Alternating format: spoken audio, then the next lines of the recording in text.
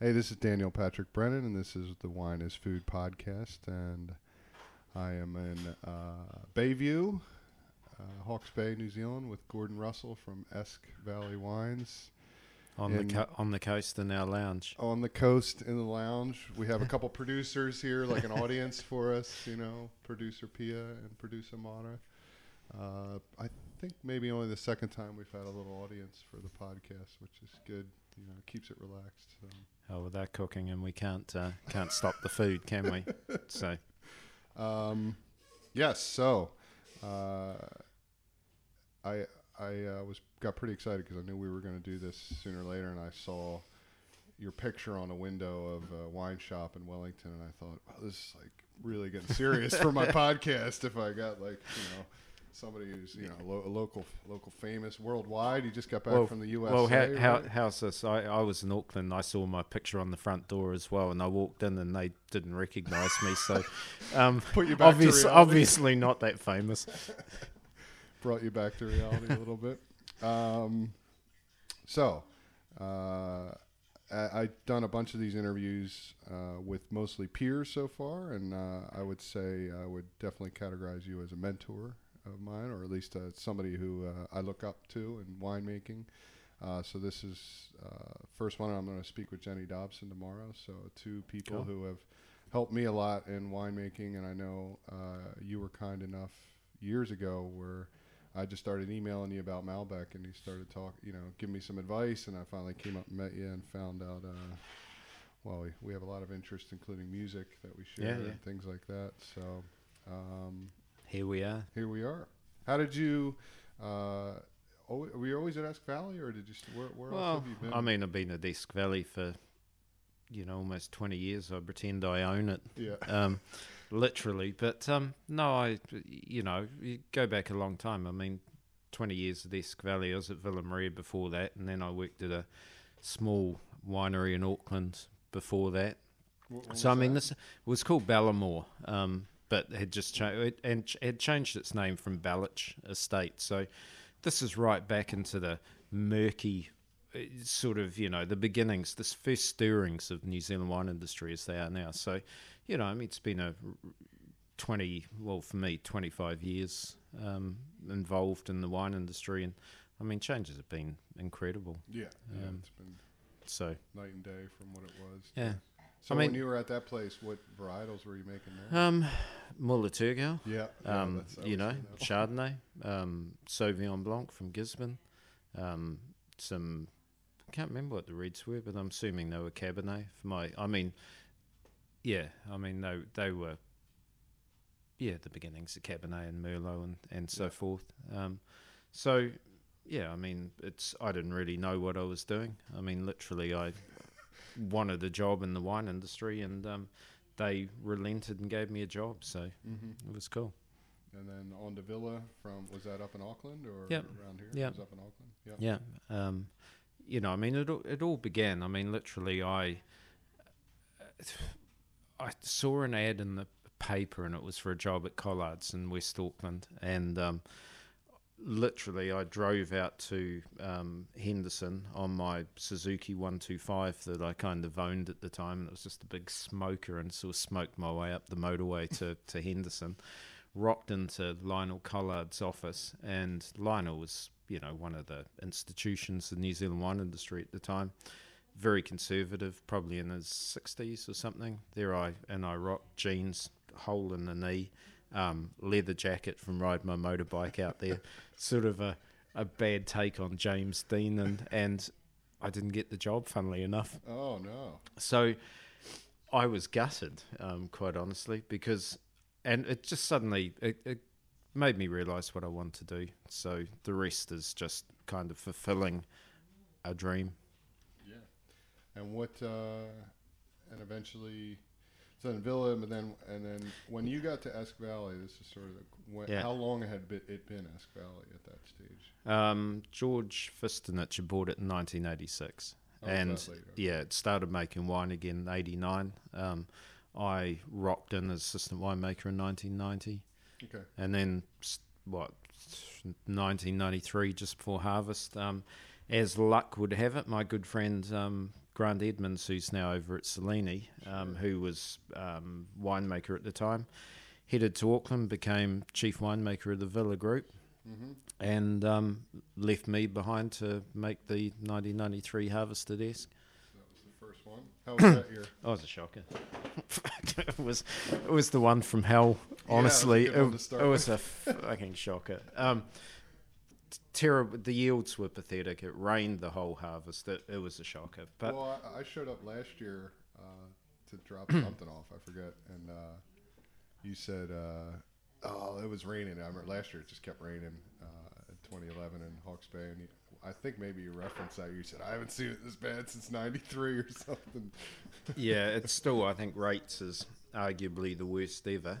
This year I've had a fair crack at it, but yeah, that was a shocker. But I've got to say, the wines that we made, I think it was more luck than good management in some respect, but they really did quite well. We won a few gold medals, and literally I was on trial for that harvest. Winning a few gold medals after the harvest certainly helped the cause, so that was it. So they kept you on. Kept me on. And now you got your pictures on window shops exactly. all over the country. Exactly. And varietals you were working with then, where Esk was sort of starting to develop the traditional stuff then? Yeah, well, I mean, we'd started making Merlots. Malbecs had just started entering the picture. Chardonnay, Hawke's Bay, Sauvignon Blanc, Chenin Blanc, which we proudly proclaimed on the bottle, wood-aged, made it more expensive. And yeah, that was about it, really. Not to harp on too much on Malbec, but that was... I was surprised when I got here how much Malbec is here. I mean, it's not like heaps, but it seems like a decent amount proportionally, whereas it's almost it was a forgotten varietal in France, except for Cahors and there's a wee bit in Bordeaux as well. I'm not quite sure how that all happened actually.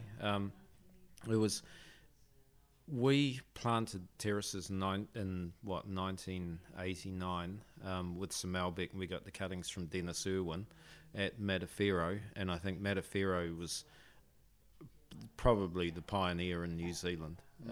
So his Bridge Estate wines from Gisborne, 89, 90, I mean, just some of the great red wines ever made in New Zealand.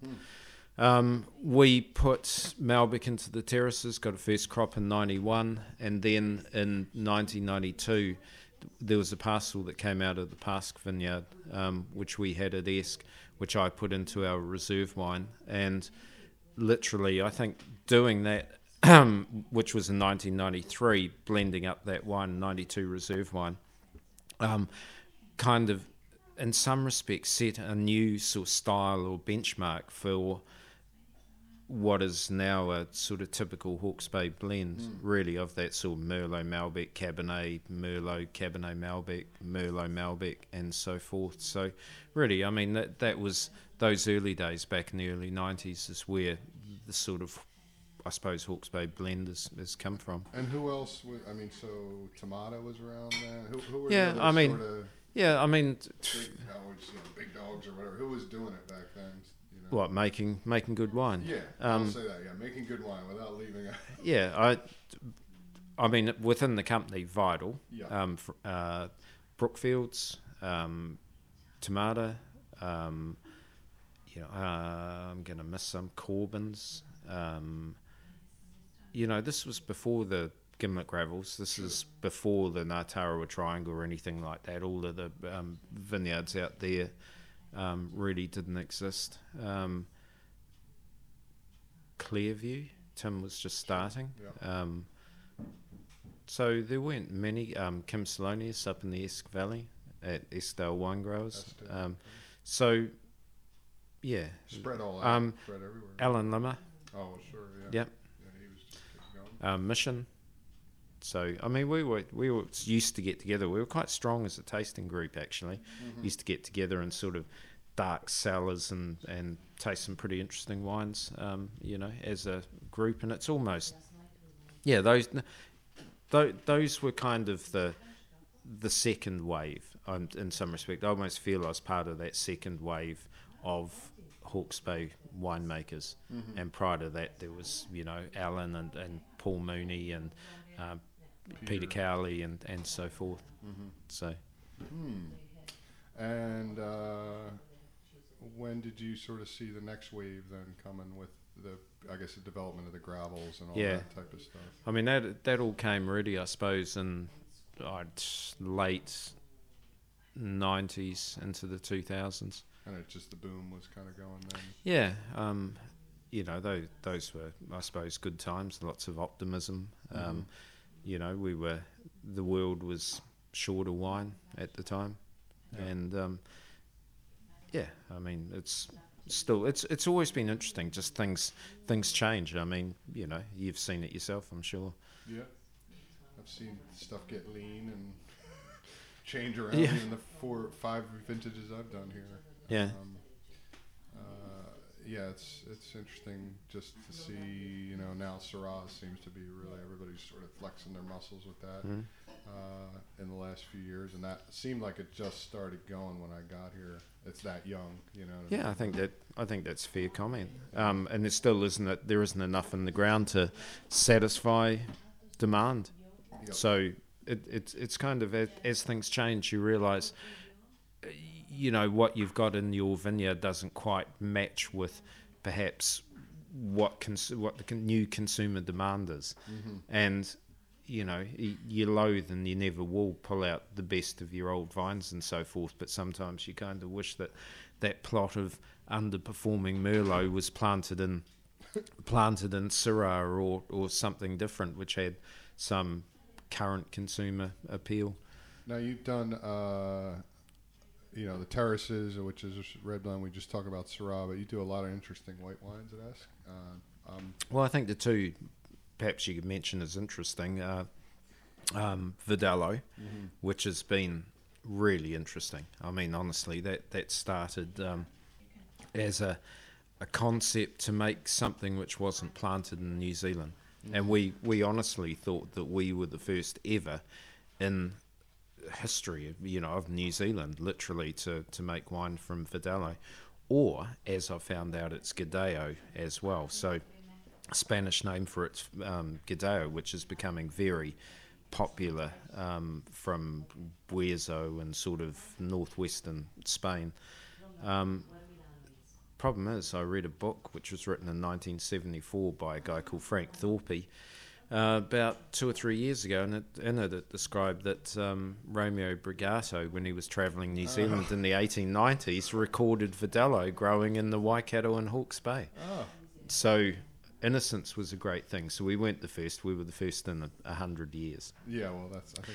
And the other is Chenin Blanc, which is kind of a labour of love in some respect, and it's kind of one of those unloved varieties which has a niche, and we're part of the niche. Yeah, I like it. It's, there's always been a niche around for that. Going back working in some restaurants, I always liked Chenin Blanc, and I want to make a blend with it. I've tried to do it this year, but it was just a bit of a nightmare trying to organize it with all the vineyards dropping like flies. Yeah. But I really wanted to do a Chardonnay Chenin with a little bit of Viognier down the road. But so maybe I'll have to ask you where I can find some Chenin around, because there's only a little bit around. Yeah, I mean we've got a couple of vineyards actually. It's funny. It's such an unloved variety, and in a world which wants instant gratification and wines with, intense bouquets and just, the more intensity, the better. Chenin sits out on a limb because it's kind of got subtle charms, and its charms develop with time. I mean, it's out of fashion, but anyone who likes food and understands the world of the sommelier and so forth knows that Chenin Blanc makes food taste better, and food makes it taste better. Mm-hmm. So, it's something. It's an acquired experience rather than taste. And we're drinking one now, which tastes pretty good to me, actually. This is an interesting wine we have here. So, what is this wine we're drinking now? It's Nicolas Joly, 2008, and it's the Souvenir. So it's, the most dry, the most intense. It's the Le Montrachet of the Loire. And, this is generally they're very pale, very mineral, and take decades to show their best. But this being Nicolas Joly, it's kind of, is it ready now, or was it ready 2 years ago, or will it be better in 20 years? No one, including me, can answer those. Can answer those questions. Interesting guy. And just off a trip to the U.S. And love it. Love Boston, going there. Connecticut, and Florida. But Yep. We'll start with Boston because I spent a lot of time in Boston. Neptune Oyster Bar is my favourite restaurant, or my favourite space in an eating establishment, probably on the planet. You like an oyster bar there? Oh, I love it. I love raw food. I love the wine list. I love the staff's enthusiasm. I love the fact that you turn up to grab a seat and you literally have to come back in an hour and a half because it's so busy, and they'll text you to tell you your seat is available. And you can drink wine like I drank Basque wine. I drank Loire wine. It's full of just interesting wine, great seafood, and it's just amazing. I love it. I do miss a little bit of that. I got distracted. No, that's all right. I miss going back to particularly California and the East Coast, because you can look around and find awesome wines and restaurants like from anywhere in the world. Really interesting wine lists. But I think it's good too in New Zealand that we drink a lot of our own wines too. Support the industry that way. And there's, I guess, not the population to do it, but unfortunately, most of my time I spent in Boston, I was dirt poor and sleeping on floors of colleges and touring with a band. And we did spent a lot of time up there, and we sort of got to know all the different neighborhoods and all the areas really well, but never really got to hang out in any of the fancy places. But that place is total legend in the area. Boston's great. I love the old cities of America. Not in any way dissing Florida, but it's kind of. You can diss Florida. I don't want to, because I want to sell a lot of wine there, and I can see that we could sell a lot of wine there if we're not already. But I love the old cities of America. They're just Florida's unique. Fantastic wine market, actually, because it's just people are hanging. It's holiday time all the time, and they drink a lot. Even the people that stay there year round drink a lot. And what better wine than New Zealand Sauvignon Blanc? Yeah, we only sell 3 wines into the US, so it's very tight portfolio that we sell there. We got Sauvignon Blanc, we got Chardonnay, we got Merlot Cabernet, or Merlot Cabernet Malbec. And I honestly, the strategy was developed about 18 months ago when we went to the US, and it was Chateau Saint Michelle are our distributors in the US, and they made the decision to take the Merlot Cabernet, not the Pinot Noir that we make. And I kind of thought, Pinot Noir is the red wine of New Zealand. Generally, I don't necessarily agree with that, because I think, the Gimlet Gravels makes amazing wines of its type. And I think that they're a legendary New Zealand wine or wine style. It was decided that we'd take the Merlot Cabernet Malbec. And I thought, God, when I get there, people are going to find the wine under-alcoholed, under-oaked, a little bit subtle for the American palate. With my knowledge of the American palate being, 17 years as a subscriber to The Wine Advocate and to Wine Spectator. And I get there and find that there's shite loads of New Zealand Pinot Noirs on the market, and that our Bordeaux-styled wine, with its elegance, its lower alcohol, less oak, drinkability, natural acidity, and intense sort of perfume is an absolute winner. Yeah. And the fact that a Meritage blend, well, that's a real American term. I mean, no one here would know what a Meritage blend is. I mean, I did. The fact that it's a Meritage blend, the hot category in the wine market, the fact that it's got Malbec in it, which is the hottest red grape of the market, it's like El Dorado. We struck it. Nice. And I was there. I was doing a few staff training at Fleming Steakhouses. This is a sort of big steakhouse chain. They're serving our wine, I think, in August or September, red wine by the glass. I mean, this is the kind of, I love it. That's fantastic. So, I love going to the US. I just think it is such a almost naive wine market which has so much potential. Yeah. No, I'm excited about it. I'm trying to do whatever I can with it. Oh, I'm sure. Absolutely. And Malbec's a good place to start. Yeah, for sure. I can't make enough of it right now. I'm only making, I think last year, 250 cases. But I mean, everybody we talk to, including people in Australia, are like, "Yeah, we want Malbec." So but I almost. But you got to agree that Hawke's Bay is one of the best places you could ever find to grow it. Well, it gets ripe enough here, but it's still distinctly New Zealand that it just jumps out of the glass. Yeah. So, I mean, I gave you a bottle of my 09, which is basically a student wine. Yeah. And I sold all of that, and people like, give us more distributors, because it's so unique, Yeah. and it has, and that was a really light one.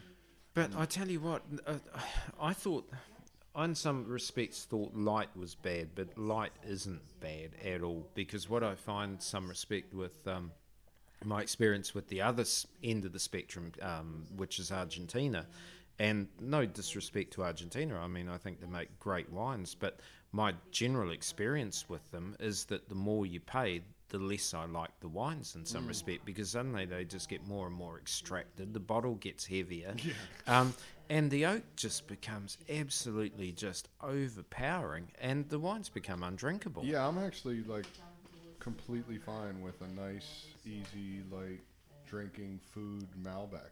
That's like the idea that I was like, well, yeah, this is nice, and I think it's like a pleasant surprise to people when they go for it, and it kind of goes back to what you were saying about the red blend from Hawke's Bay or Meritage, is that it's I went to California last year, and I mean, I didn't drink a lot of California wines before I got there.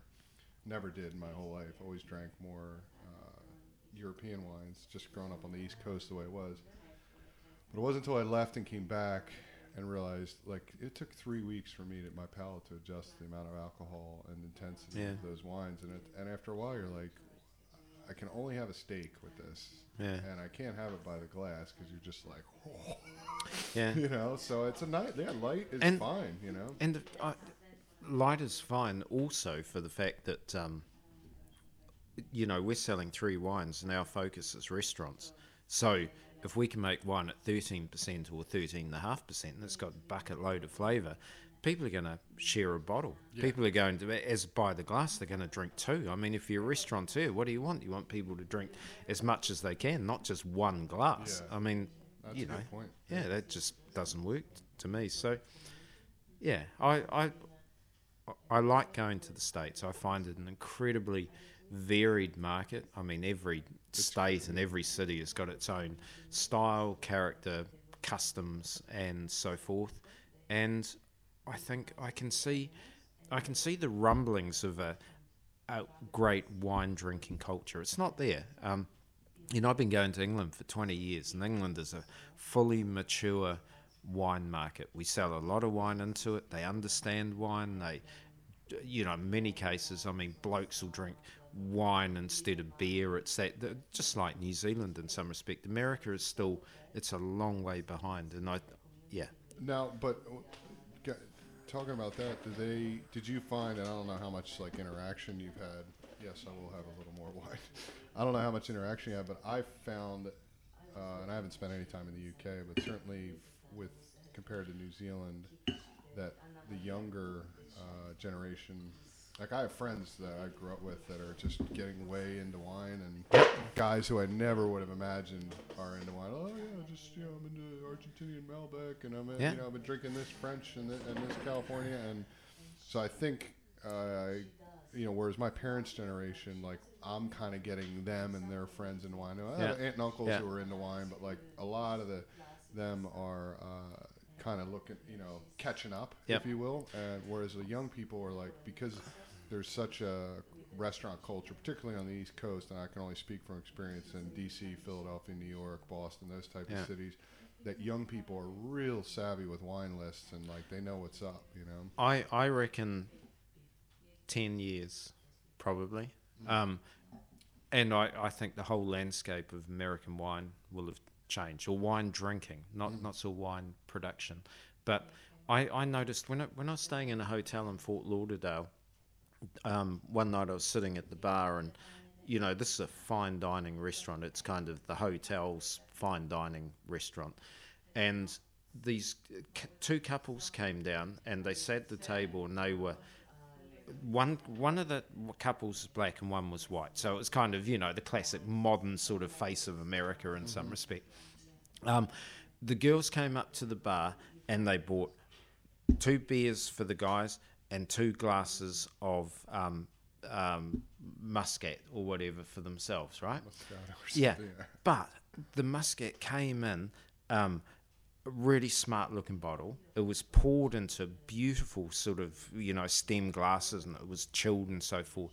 So it was kind of an immaturity about wine, but a like an appreciation of how it felt to have a wine glass, how it felt to order wine and so forth. And they were young. I mean, they were probably, you got to be 21 to drink or whatever, so they might have been 22 or 23, something like that.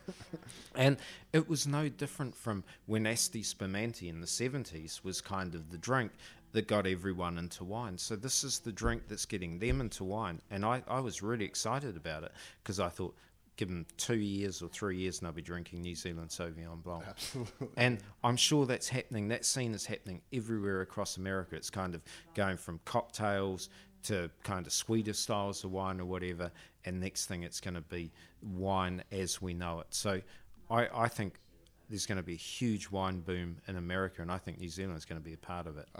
There's no doubt. I mean, I was really excited about just going through California last year, and how you figure somebody with so much of their own wine, they were just give us more New Zealand. They love it, and I could say again the same for the East Coast, and we're getting interest from all over the place. So it's New Zealand's done a really good job of keeping quality where it should be, and keeping a good name. So I think, and the wines are so distinctive. Yeah. That's the thing. I mean, New Zealand Sauvignon Blanc, I mean, whether you love it or loathe it, there's no denying it's the most probably aromatic and in-your-face wine on the planet. And that's got to be good. Yeah. There's somewhere in your wine drinking career where you're going to come to the stage where you're going to try or come across your first glass of New Zealand Sauvignon Blanc, and you're going to go, holy shit. Yeah. And you're going to love it for a while until someone who knows more about wine says, oh, you'll get over it. Or, or you'll find something else you like. But it's in every wine drinker's, graph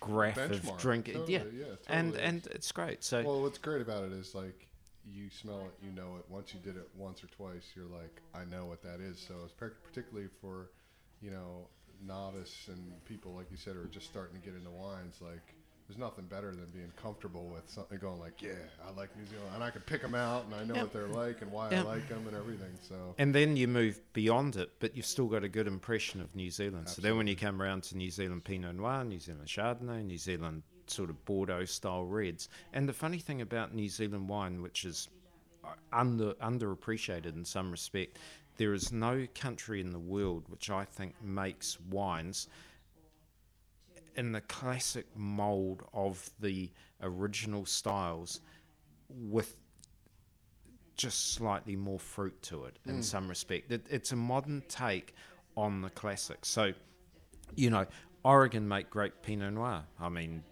Washington State make great Syrah. California obviously makes great Cabernet and so forth.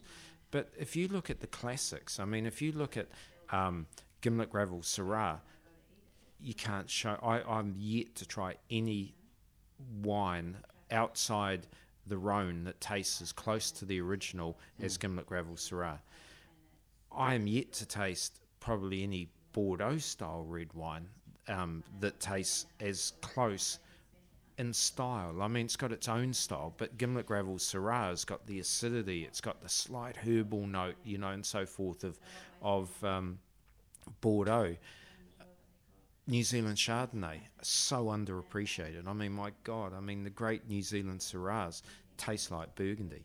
I mean, they've got this amazing acidity and life to them. Talking with a guy last week about how Chardonnay is like the most underrated thing about wines of New Zealand, and it's top to bottom. It's Whangarei down to Otago. It's like these Chardonnays, they're so different all over the place, and different amongst themselves and different to the rest of the planet. And it's like reinvented the varietal, I think. And it's and you go from Hawke's Bay, which I think we certainly do a certain style here that maybe the planet is a little more used to, but it's great to pull out those Marlborough Chardonnays or an Otago Chardonnay, the real mineral ones, and hand that to somebody who says they don't like Chardonnay, and try this.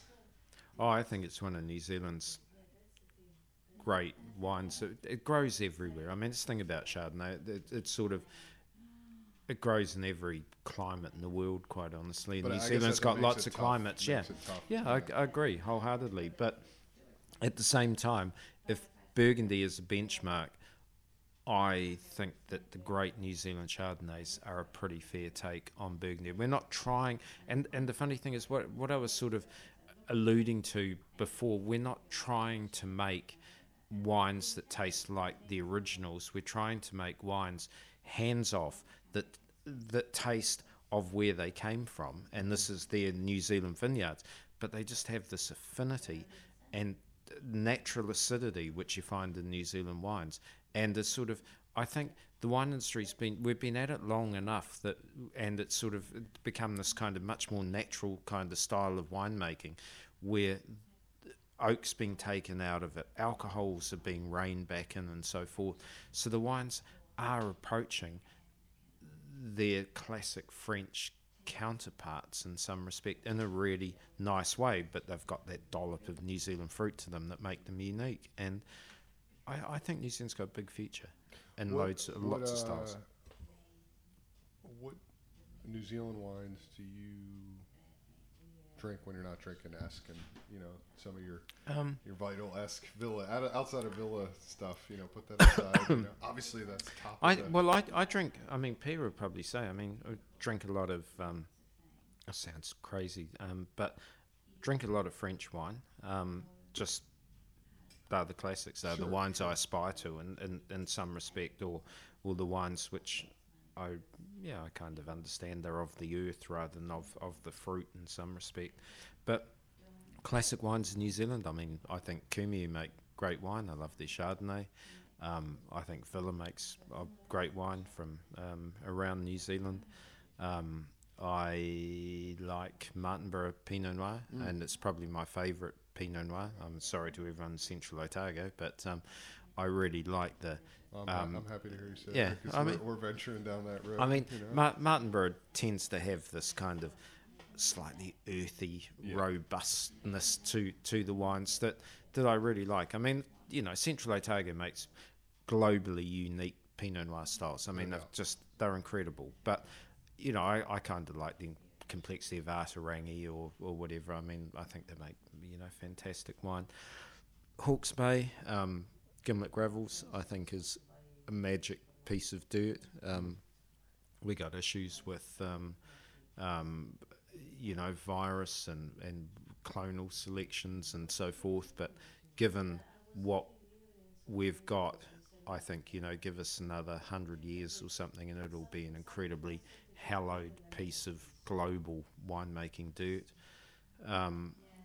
I think the terraces, I love just, I get my plug in for that. I mean, I think this hill in Bayview, that's kind of our little hill of Hermitage, I think is incredible.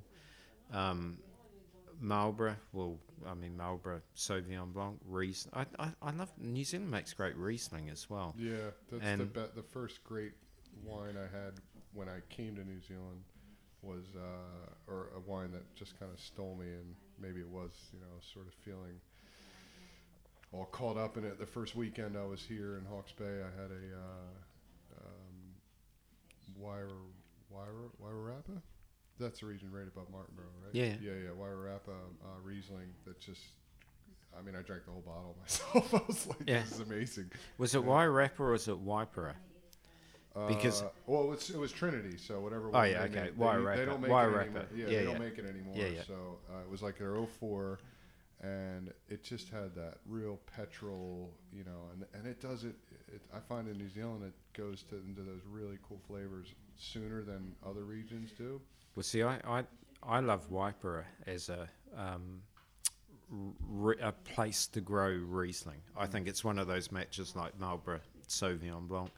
A place like Pegasus Bay, who I think make fantastic wine, complex, rich, really interesting wine. And I think, their Rieslings are pretty special. Did you see any of that Riesling action in the U.S. when you were there? Was there anybody? Because there's a bit of a upswing of that. I don't think it's going to quite take over Sauvignon Blanc or anything, but there's a lot of people doing that summer Riesling, and it's getting real popular there. Well, St. Michel, who distribute our wine in the US, are the biggest makers of Riesling probably in the world. So, yes, they'd know. And, they sell astronomical amounts of Riesling. Mm-hmm. Talking hundreds of thousands of cases, and it's like, my God. But I don't know. I feel sorry for Riesling because it stutters along, and every so often, and every wine writer who's ever written about wine writes up the next Riesling wave, and it never happens. Yeah. And it's just, people don't know what to make of it. They don't know whether it's sweet, dry. It's kind of viewed as a nana drink, so young people aren't going to drink it. But at the end of the day, every sommelier and every winemaker kind of rates it far higher than public. Yeah, that always seems to have the critics. And when I talk about, this little upswing I'm saying, it is with sommeliers and restaurant, and I haven't quite seen it in the public yet. I love it too. Whether it's from the Mosel and it's like, 8% alcohol, or whether it's from Austria and it's 14.5% alcohol, it can make amazing wine. Well, we're gonna have to get to dinner soon. I don't even think we scratched the surface on. Well, we didn't. No, what we could talk about, but that's what's good about this is I'll be back in January. We'll do it again. But I did want to ask. You brought up the question, and I sort of hesitated to answer. So what's your music you're listening to right now? Because I've always had a bit of a music theme with this podcast. What do you? My favorite is a UK group called Alt J. Alt J. So it's Alt as in the keyboard dash J. Alt J. And I read somewhere the other day, what did it say? It was folk step. Folk step. And I thought, dubstep.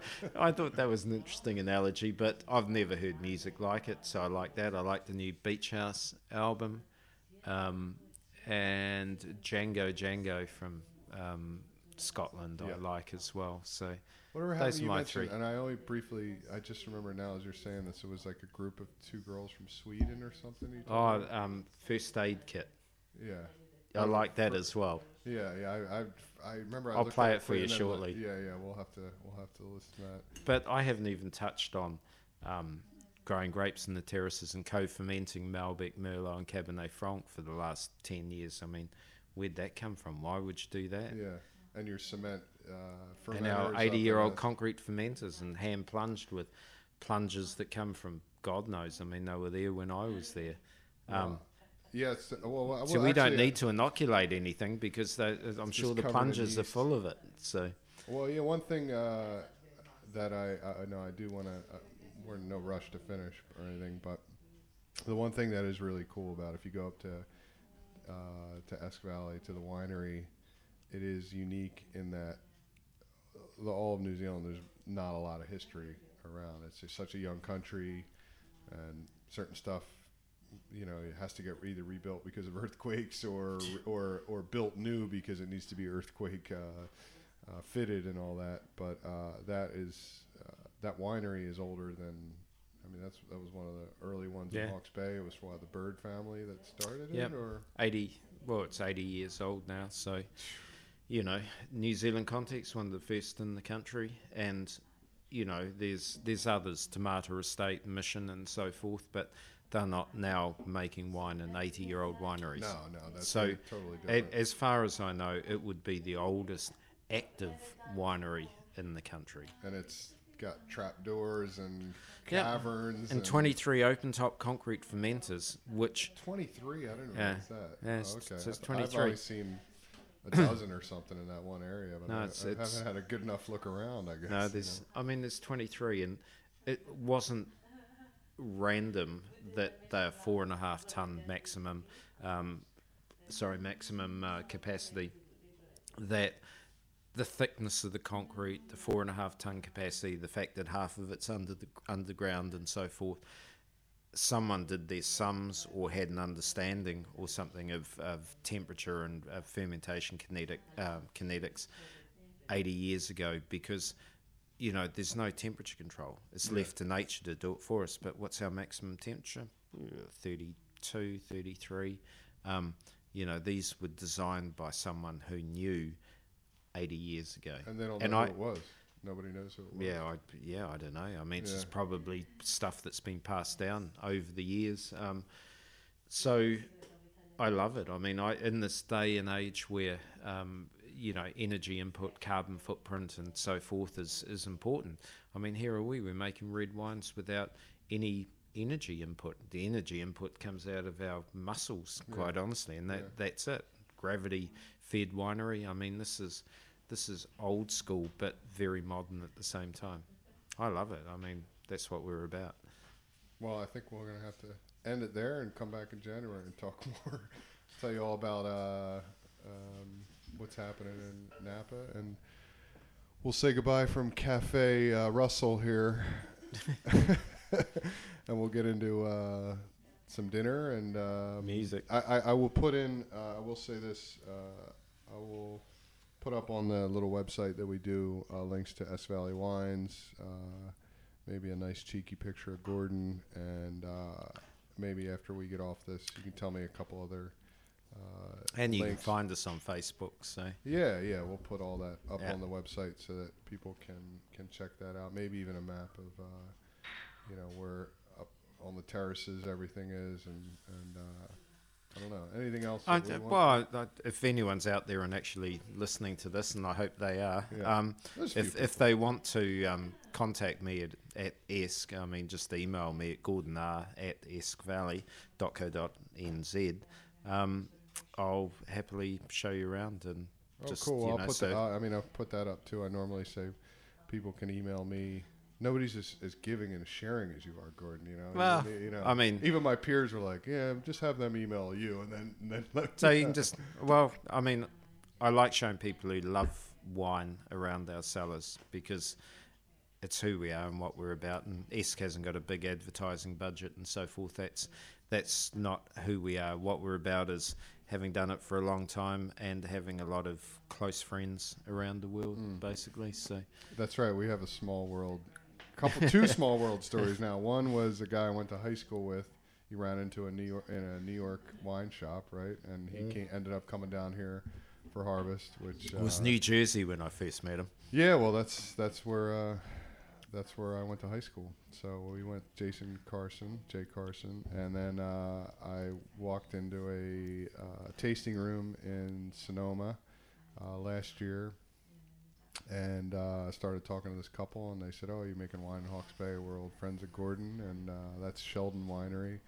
And nice they actually young got couple. married. And they got married at Esk Valley. And I just It was such like, a good harvest. They got married. I was like, this is way too small. What's going on? So, and we're gonna taste some of their wine tonight. So if I'm sure they'll listen. So if anybody's listening, I know they will listen. So Hi guys. yeah, we'll